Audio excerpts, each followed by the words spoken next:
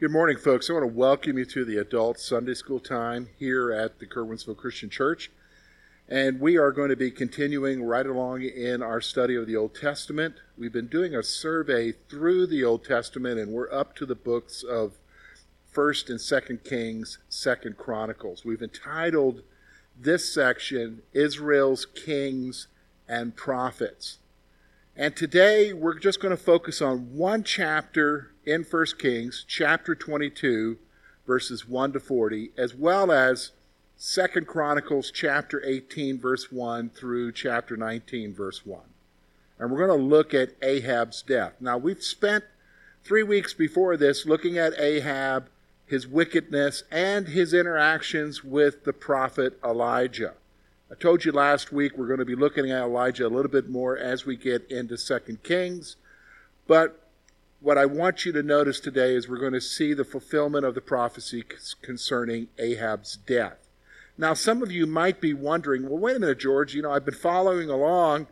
You're skipping over 2 Chronicles chapter 17. And yes, I am, because 2 Chronicles chapter 17 is going into details of King Jehoshaphat, which we will look at next week when we look, as we progress along in 1 Kings, we'll look at what it says about King Jehoshaphat from the southern kingdom. So let's look at it today. We're going to look at Ahab's death. We're going to see some interesting things that are happening and how God works things out. And I hope you can follow along with me as we are going along. Now, again, we're not going to read the scripture unless we need to pay attention to some particular things that the text is saying, which we will in a couple of places today. So let's take a look at this. So we're going to really take a look, first of all, at an alliance that takes place between the northern and southern kingdoms, which is very interesting because really up until this point, they've been fighting against each other since the time of Rehoboam. Since the time the kingdom divided, there have been conflicts between the southern and northern kingdom, but we're going to see that there is an alliance that takes place today. So let's begin. We're going to start off with the first 4 verses of chapter 22 in 1 Kings, as well as chapter 18, verses 1 to 3 of 2 Chronicles.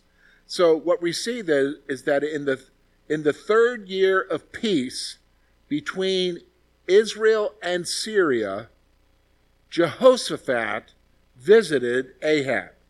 So it's going to give you a time reference here. So it's saying in the third year of peace. What peace? Well, remember last week we saw that Ahab had the opportunity to basically destroy the Syrians and kill Ben-Hadad. But because Ben-Hadad basically humbled himself before Ahab, Ahab basically spared him, and a treaty was signed where Israel got back some cities that were taken by Syria prior, and Israel got the opportunity to set up marketplaces in Damascus.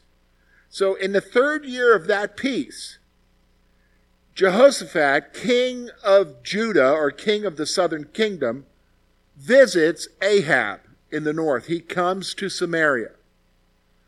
Now Ahab told Jehoshaphat that Ramoth Gilead is theirs, but they hesitate to take it back. So Ramoth Gilead, again, a city located in the northern kingdom, taken by the Syrians.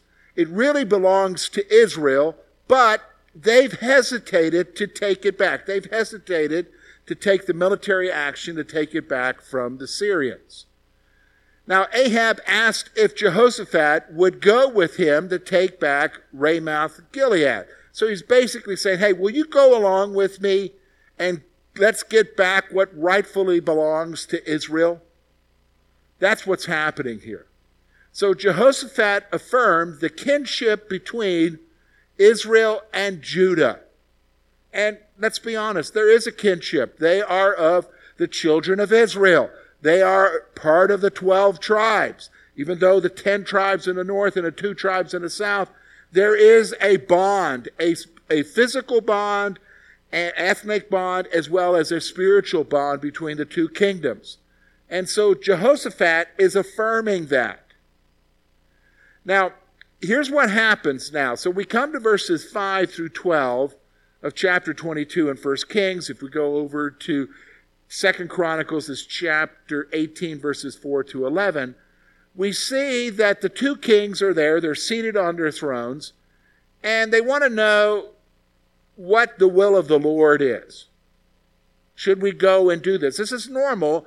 You want to inquire of God before you go to battle. That's where Jehoshaphat is.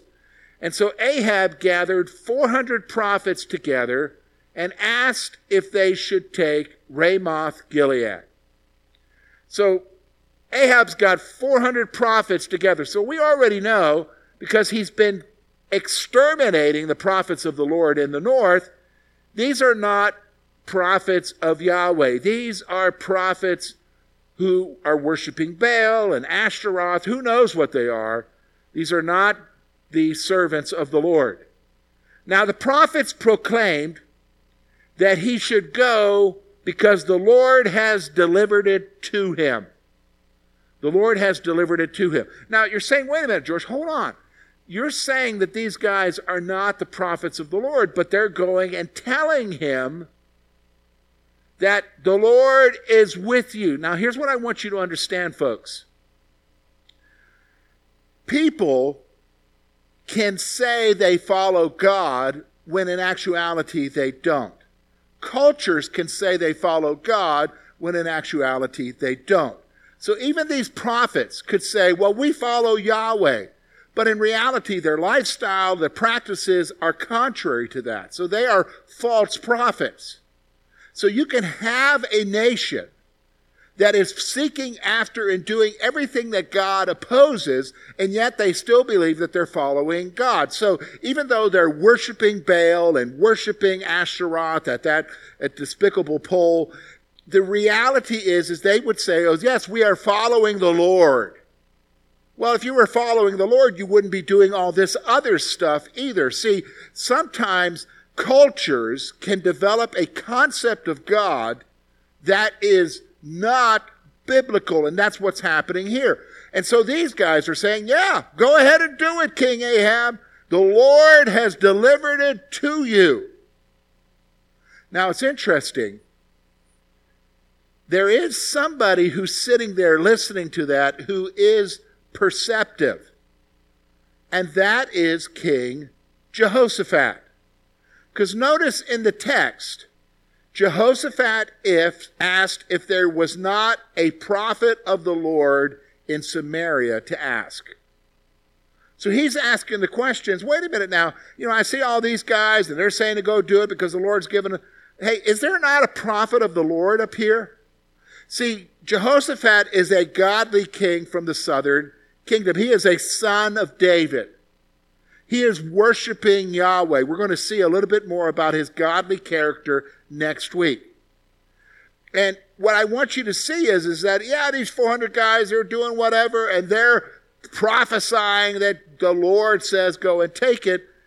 That doesn't ease the mind of Jehoshaphat. He wants to know, is there a prophet of the Lord here in the northern kingdom, in Samaria, to ask? Now, this is where it gets really interesting. Well, Ahab said there was still Micaiah who has prophesied evil, not good things about him.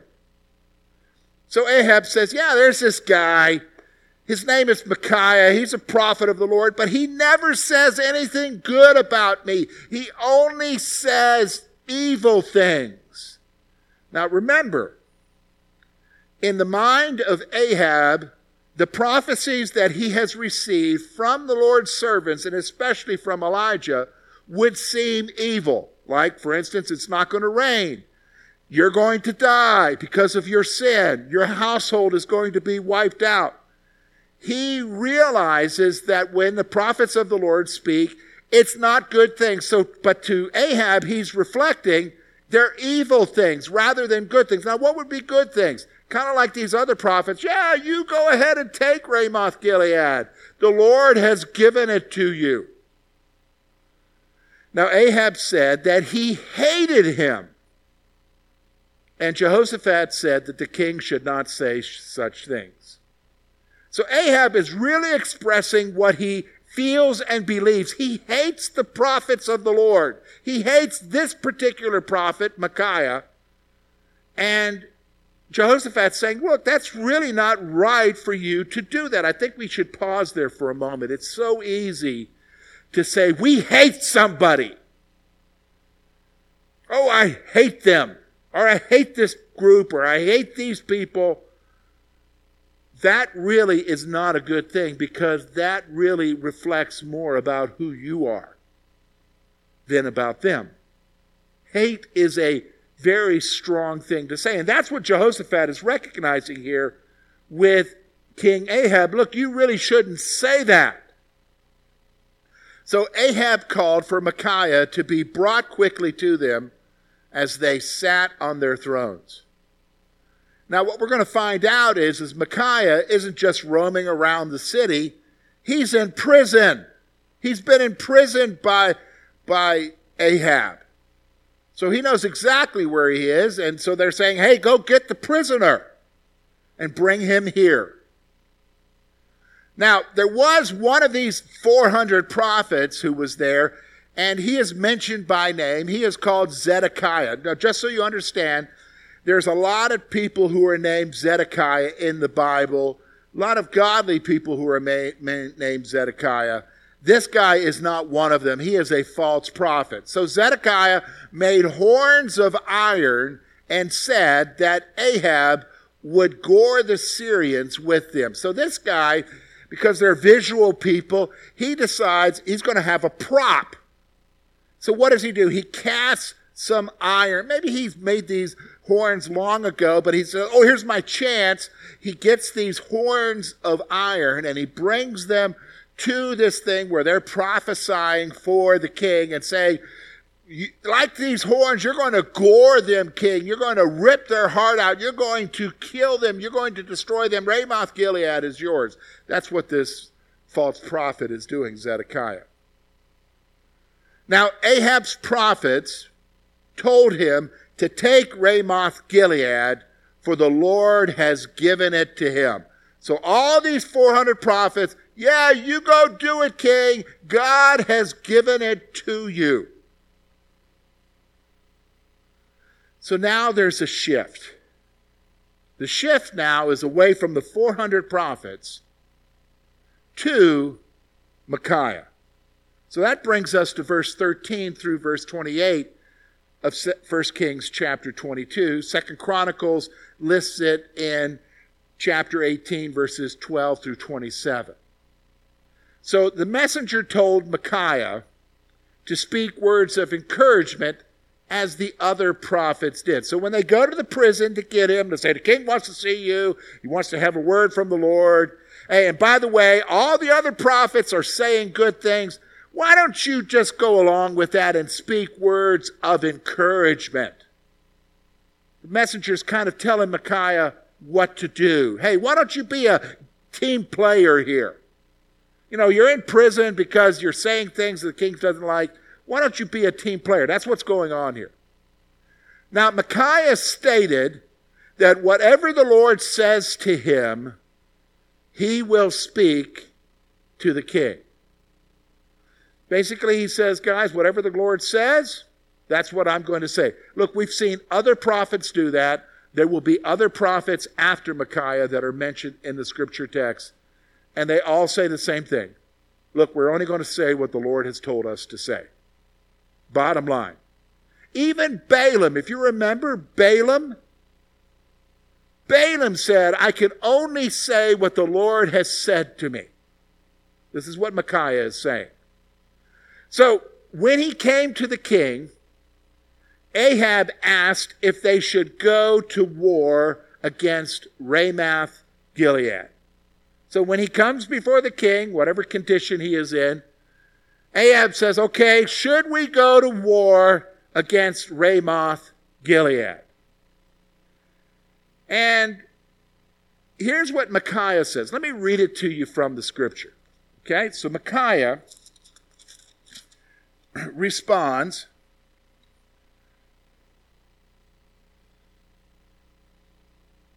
Verse 15, and he came to the king and said to and the king said to him, Micaiah, shall we go to war against Ramoth Gilead, or shall we refrain? And he said to him, now here's what Micaiah says, go and prosper, for the Lord will deliver it into the hand of the king. Now look at how, verse 16, the king responds. And so the king said to him, how many times shall I make you swear that you tell me nothing but the truth in the name of the Lord? Here's what I want you to see. Micaiah sarcastically told Ahab to go and take it because the Lord had given it to him. Remember, he was told by the messenger, hey, make sure you speak encouraging words. So I guess when he comes, Micaiah says, oh, hey, should we go and take Ramoth Gilead? Oh, you go right ahead, king. Go right ahead and take it. The Lord has given it to you. And here's the reality. Ahab knows that he's not speaking the truth. So Ahab asked, how many times has he told him to speak only the truth in the Lord's name? He's recognizing that Micaiah isn't telling him what the Lord says. He's being sarcastic here. So then what follows is an interesting interaction. It's an interesting prophecy because you don't see this kind of prophecy very often in the Old Testament scriptures. But I want you to hear what Micaiah says. Micaiah then said, he saw all Israel scattered on the mountains without a leader. All right, so the king wants to know, okay, king, here's what I see. I saw all Israel scattered on the mountains without a leader. The Lord stated that these have no master, and let them return to their houses in peace. So here's all Israel scattered. The Lord says, they don't have a master. The implication is pretty serious when you realize the master is Ahab. And let them return to their houses in peace. Now that's significant because when Ahab would gather an army, he would gather them from the men of Israel. They would come from their homelands and their properties, their inheritance, to gather to battle the enemy. And the Lord says, let them return to their houses in peace.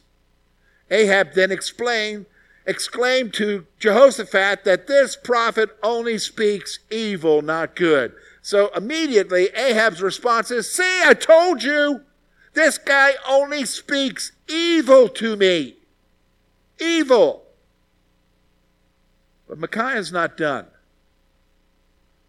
Micaiah, this is where it's interesting. Micaiah then said, he saw the Lord on his throne, asking, who will persuade Ahab to go?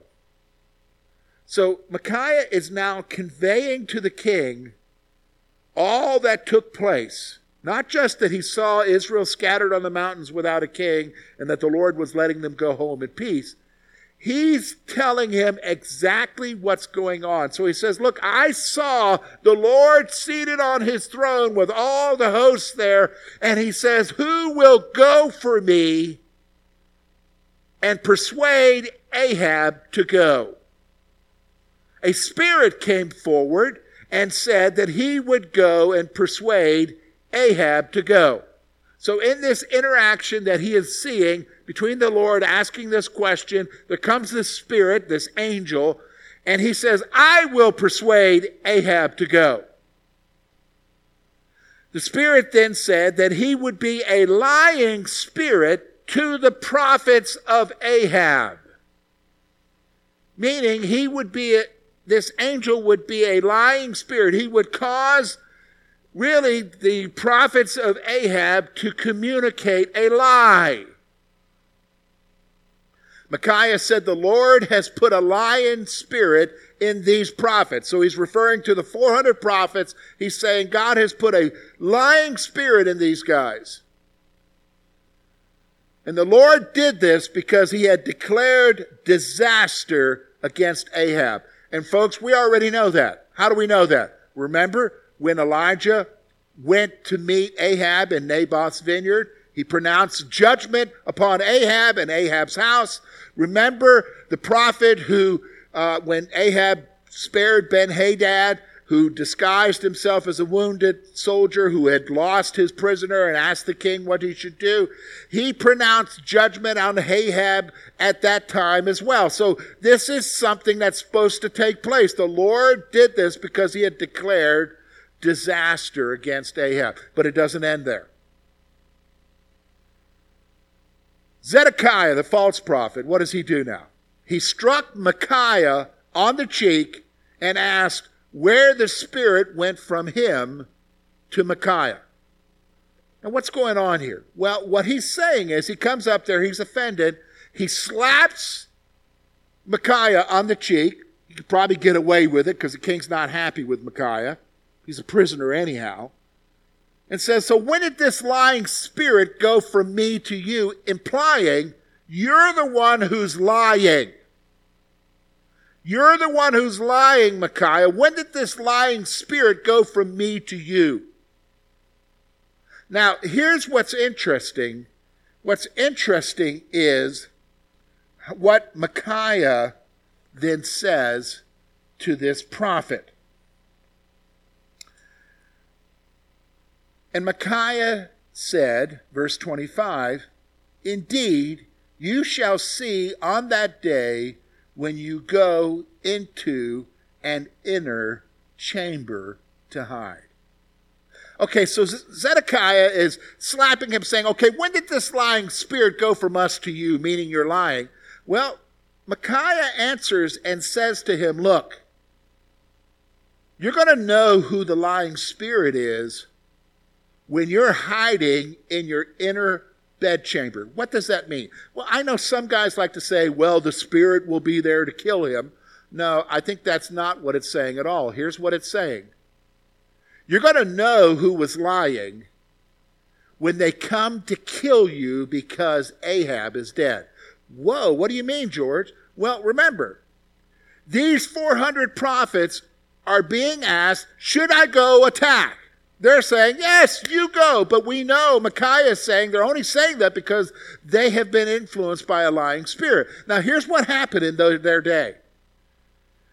If a prophet tells you to do something, you've got success, but you don't have success and you're the king, guess what you do when you come back? You kill that prophet.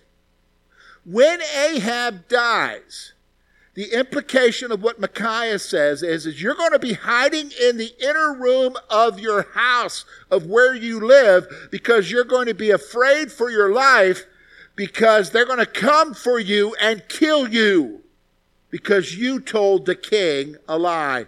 And then you will know who had the lying spirit. So here's the point. Micaiah then said to Zedekiah, he will see this spirit when he is hiding in his inner chamber. You're going to know who had this spirit, this lying spirit, when they come for you and kill you.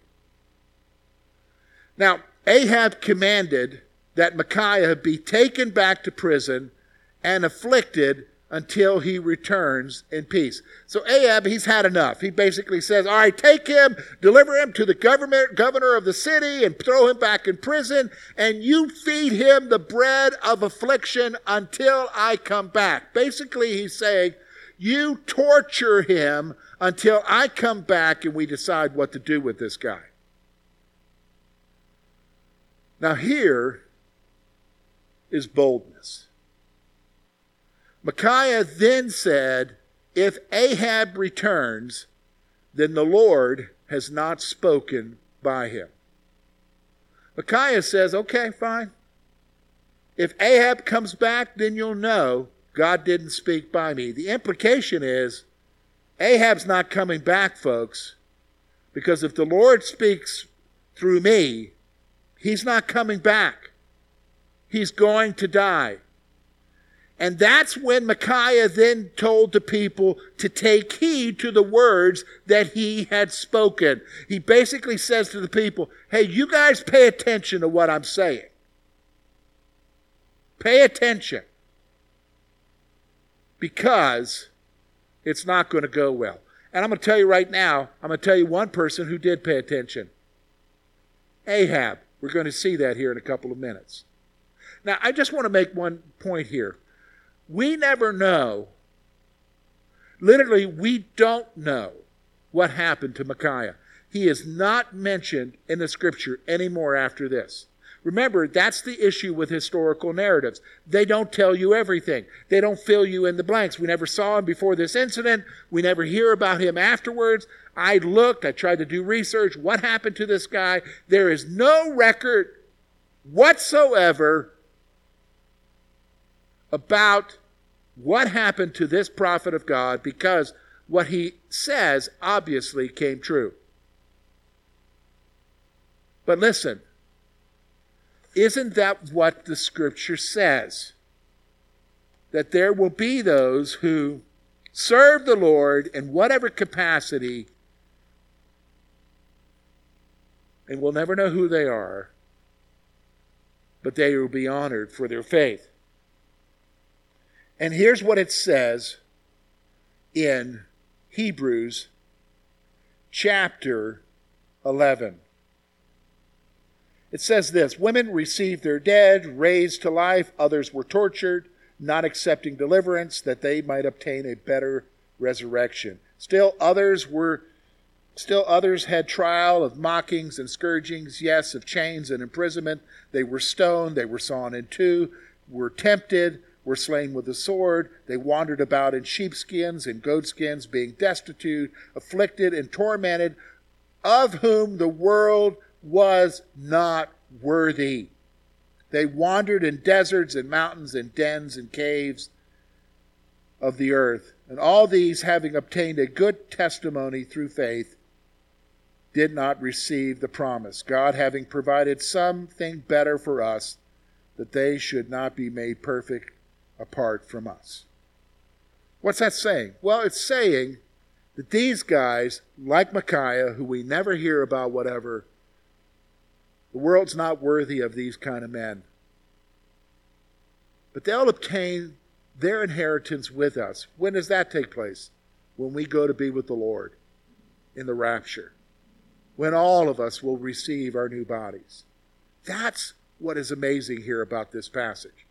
So let's progress on. We're going to talk about now the battle at Ramoth Gilead. We're going to see this now in verses 29 through 40 of chapter 22 in 1 Kings, as well as in 2 Chronicles chapter 18, verses 28 through verse 1 of chapter 19.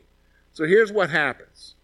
First of all, Ahab told Jehoshaphat that he will disguise himself as Jehoshaphat goes in his royal robes. Okay, why is he doing this? Obviously, Ahab heard. He heard, you're going to die, but he wants to take a precaution. He's going to dress like everybody else, but he wants Jehoshaphat, well, you dress in your royal robes. I'm going to disguise myself. I got to make sure. Now, while this is happening, the king of Syria told his troops to not fight anyone except the king of Israel. He basically tells his leaders, don't focus the battle on this army that's coming to us from Judah and from Israel. You focus on one task only: kill the head. Take out the head being Ahab. You focus on getting Ahab. That's what they were to do. Well, on the battlefield, the Syrians thought Jehoshaphat was the king of Israel and pursued him. It only makes sense. If you're on a battlefield, you're looking over the battlefield, and you're looking to identify where's the king. The king would be obviously dressed in a certain way under royal banners or whatever. And of course, you know, Ahab is disguised, so they can't find him. But they see a king, so they're assuming this has got to be the king of Israel. And they go looking and pursuing him because he has his royal robes on. They don't know at that point that it's Jehoshaphat, king of Judah. They think he is Ahab, and so they pursue him. Jehoshaphat cried out, and the Syrians turned back when they saw he was not Ahab. So they're following through on what their king said, because they could have just killed him, but the Lord didn't want him killed yet. He's got other things to do with Jehoshaphat. We'll see that later. And they turned back. They turned back when they didn't see it was Ahab. Now here is where the irony comes. When God says he's going to do something, does humanity have the ability to change it? The answer is no. So Ahab has been told, you're going to die 3 times now. Ahab decides, well, I'm going to disguise myself to make sure this doesn't happen. The next portion of Scripture tells us God is determined for him to die. How do we know that? Well, a Syrian archer randomly shot his bow and struck Ahab between his armor. So the text gives you the implication that in the heat of the battle, archers, they're just supposed to lay volley after volley. They're not necessarily picking a target. This guy pulls back his bow, releases an arrow randomly, and that arrow finds his way to Ahab and hits him right between the armor, pierces him, and wounds him gravely.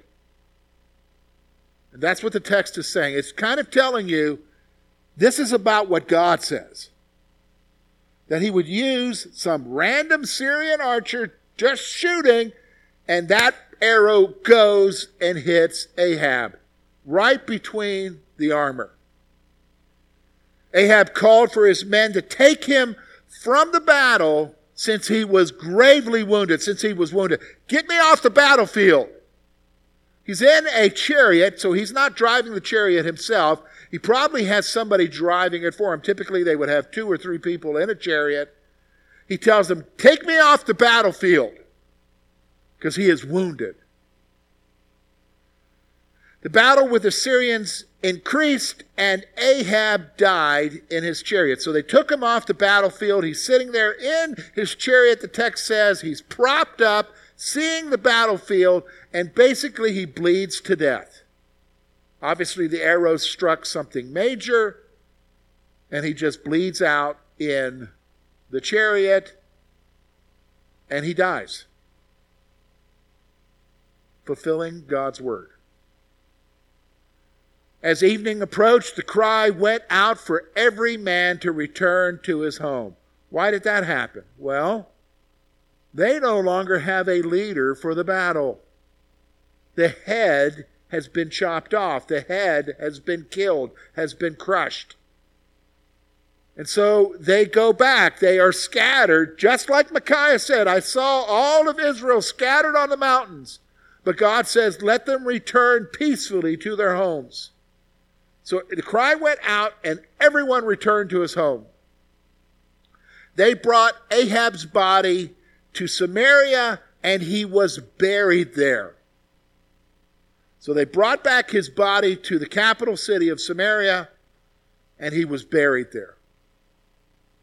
Someone washed out Ahab's chariot, and the dogs licked up his blood, as the Lord had said.